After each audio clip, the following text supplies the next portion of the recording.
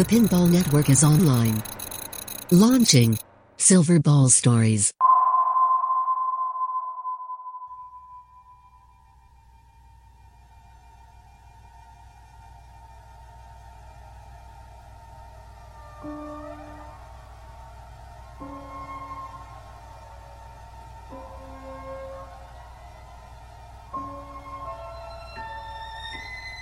I'd been looking for the right spot.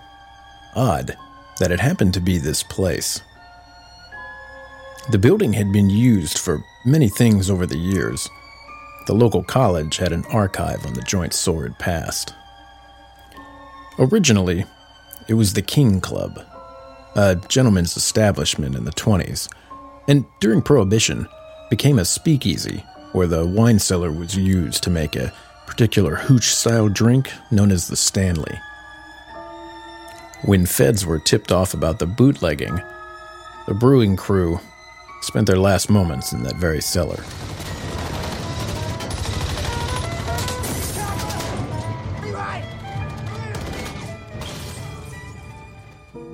At the end of the war, the place was a high-end fine dining restaurant called the Overlook, which had the state's first female head chef and was frequented by the governor and his wife. That is, until his mistress found out. The governor and the missus met their unfortunate end when their special dinner, expertly cooked, was poisoned. Unlucky for the mistress, the governor was connected. She found herself bound and tortured to death in the cellar below the bar. It's said that her own chef's knives were put to some sinister use.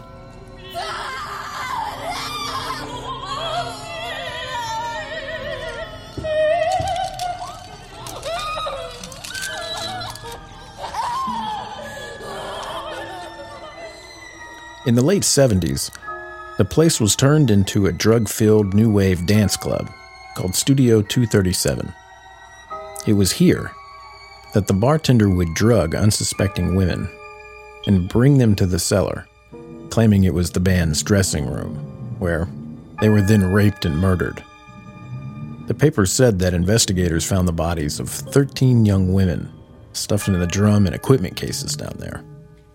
At all how long the bodies had been there? No, just give me a chance to examine the bones. Give me a chance to examine some of them. This is the second body. Dr. Stein just told us the shocking news: 6 more bodies found. Since the 80s, its haunting past had only attracted the occasional TV crew or ghost hunting team. Even after the Torrance Hills Mall opened up, the place just stood dormant. But after the mall died, some upscale apartments were built where one of the anchor stores used to be, and now the old Torrance Mall has been resurrected with new stores and restaurants. I tried like hell to grab a lease in the mall, but the cost to retrofit the spot to a pinball bar was just too high. Ironically, this old place was perfect, and I got it on the cheap. I ain't afraid of no ghosts, so buying a supposedly haunted building wasn't a deal breaker. And, as you can see, we're almost ready to open. I mean, the bar is stocked, there's deliveries in the kitchen, the staff has been hired. All that's left is to bring in a few more machines and we'll be ready to go. There's a pretty gnarly snowstorm moving in, so I gotta run and grab the last few machines. Well, thanks for tuning in to the Pinbar Vlog, and we'll see you in a few days for the grand opening. Alright guys, let's get after it the next few hours so we can finish up before the storm hits.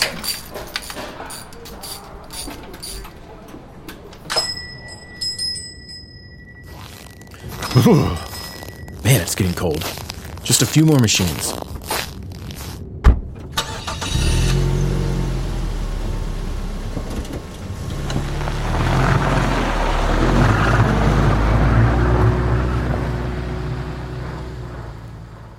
Two hours later.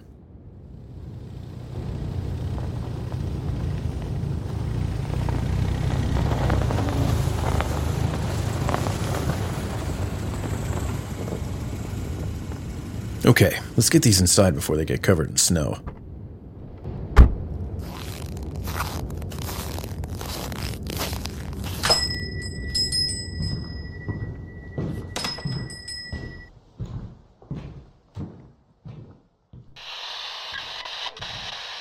the latest KC and 9 news and weather when you tune in your favorite Clear Channel radio stations. Well, the forecast is bleak. I hope you're at home, or at least in a place where you don't mind hanging out for the weekend, because the snow has picked up, and out there driving, it's near whiteout conditions, so the roads have begun to close.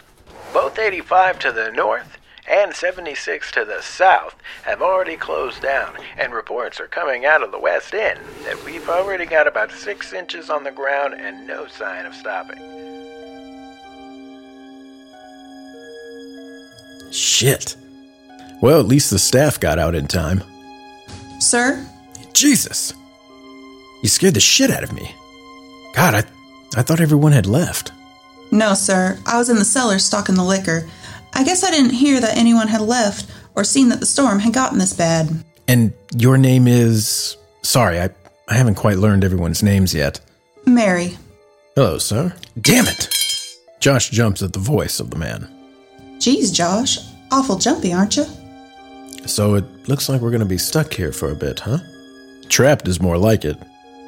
But hey, we got heat, booze, food, and games, so I guess there are worse places to be stuck in a snowstorm. Yeah, I guess that's true. Do you want something to eat? It's getting kind of late. Hey, Mary, you mind going into the kitchen and whipping up something for us? Sure thing. Mary winks at Josh as she passes him on the way to the kitchen. Josh walks over to the bar and takes a seat. He rubs the stubble on his face before looking up at Frank. Frank is standing there with a bar towel over his shoulder and twirling a bottle opener with his finger. What do you say, Frank? Kind of slow tonight, isn't it?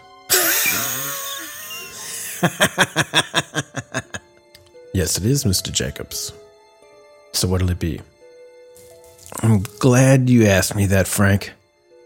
How about a bottle of bourbon? A nice glass and some ice. You can do that for me, can't you, Frank? I mean, you're not too busy, are you? No, sir. Not busy at all.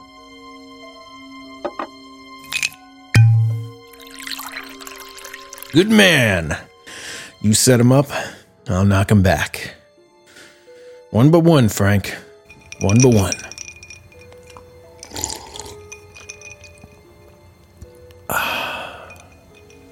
So, how much do I owe you?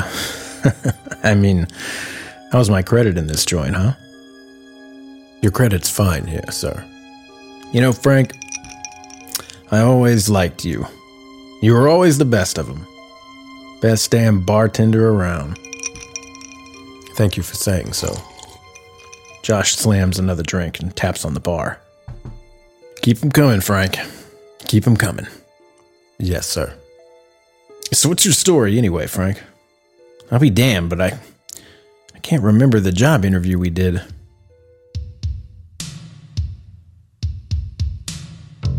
Oh, just a fan of the 80s, you know. Fond memories of those times. The music, the games, and, oh, the girls. You know, I remember seeing this one blonde. She was dancing around and playing, well, that machine over there. Josh turns to look where Frank is pointing. You mean Centaur? She liked Centaur. She sure did. Do anything for her, you know. Sneak her backstage to see the bands. Mind you, she never seemed too interested in hanging out with me back there. Oh yeah. Pfft. Women. Can't live with them. Can't live without them. Quite true, sir. It's hard, you know, to let them go. I mean, you just want to keep them forever. Let me go. I'm sorry.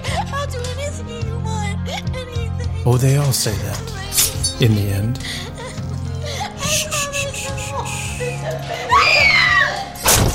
Ah, so pretty. Josh gets up from the bar and walks over to Centaur. You know, Frank, This was the first machine I ever bought. It got me into pinball, and eventually into getting this place. First one you ever bought, huh? Oh, hey, Mary. Yeah, I was just telling Frank. Josh turns around and sees Mary, walking with 2 plates of food, burgers and fries. She sets them over at the bar. So, what are you being frank about? Your machines?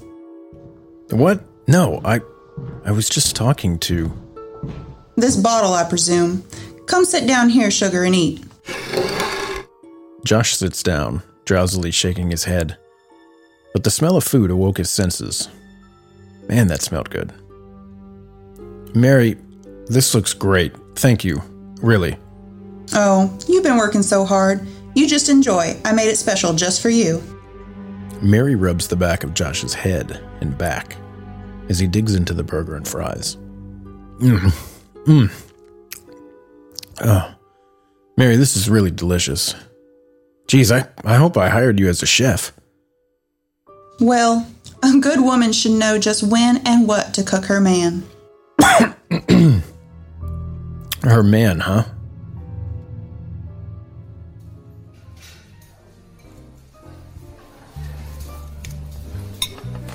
You see, I was once a woman with big dreams. I had a promising career and a man with prestige. I gave him my all, the best years of my life, satisfying his every carnal desire. But he didn't live up to his end and all his promises. So, well, I decided to cook him up something special. You know they say revenge is a dish best served cold? But I think it serves up fine, just piping hot and fresh from the oven.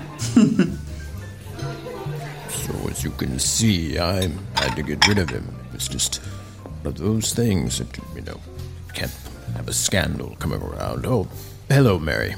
Yes. Thank you. Yeah, it's quite good.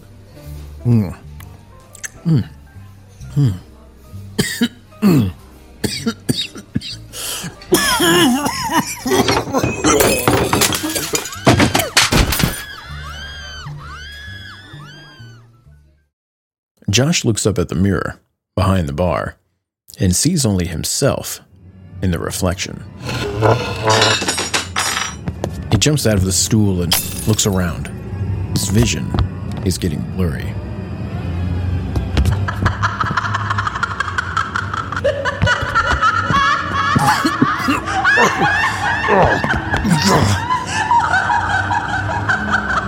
Mary, what did you do?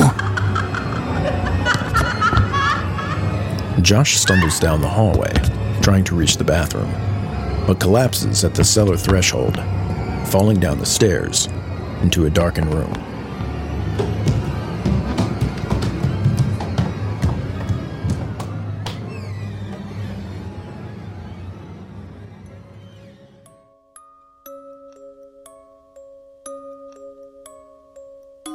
Slowly opening his eyes, he sits up and tries to get his bearing. With only a dim light above him, he looks around and hears voices coming from the bricked black walls. Hello? Frank? Mary? Emerging from the shadows, Frank looks down at him. So does Mary. A slew of women, some wearing neon clothing and large volume hair, some with boots and tees from bands like Heart and Pat Benatar, come around almost forming a circle around Josh. The loop is finally enclosed when 4 men dressed in leather aprons and button-down white shirts come forward. Frank reaches out his hand. Welcome home, sir. Welcome home.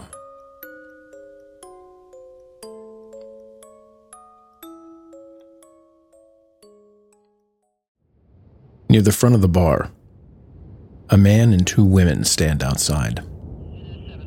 The morning sun is just beginning to rise. The man smokes nervously, and the 2 women hold each other. Through the flashing lights, a uniformed officer walks up to the gentleman smoking and starts talking with him, taking notes as he does. Inside, a gurney comes up from the cellar. As it strolls past the Centaur machine, near the front of the bar, you can see there's a picture on the wall. The picture is showing a small crowd in front of the building. The neon sign reads, Red Rums. Underneath the neon is a banner that says Grand Opening.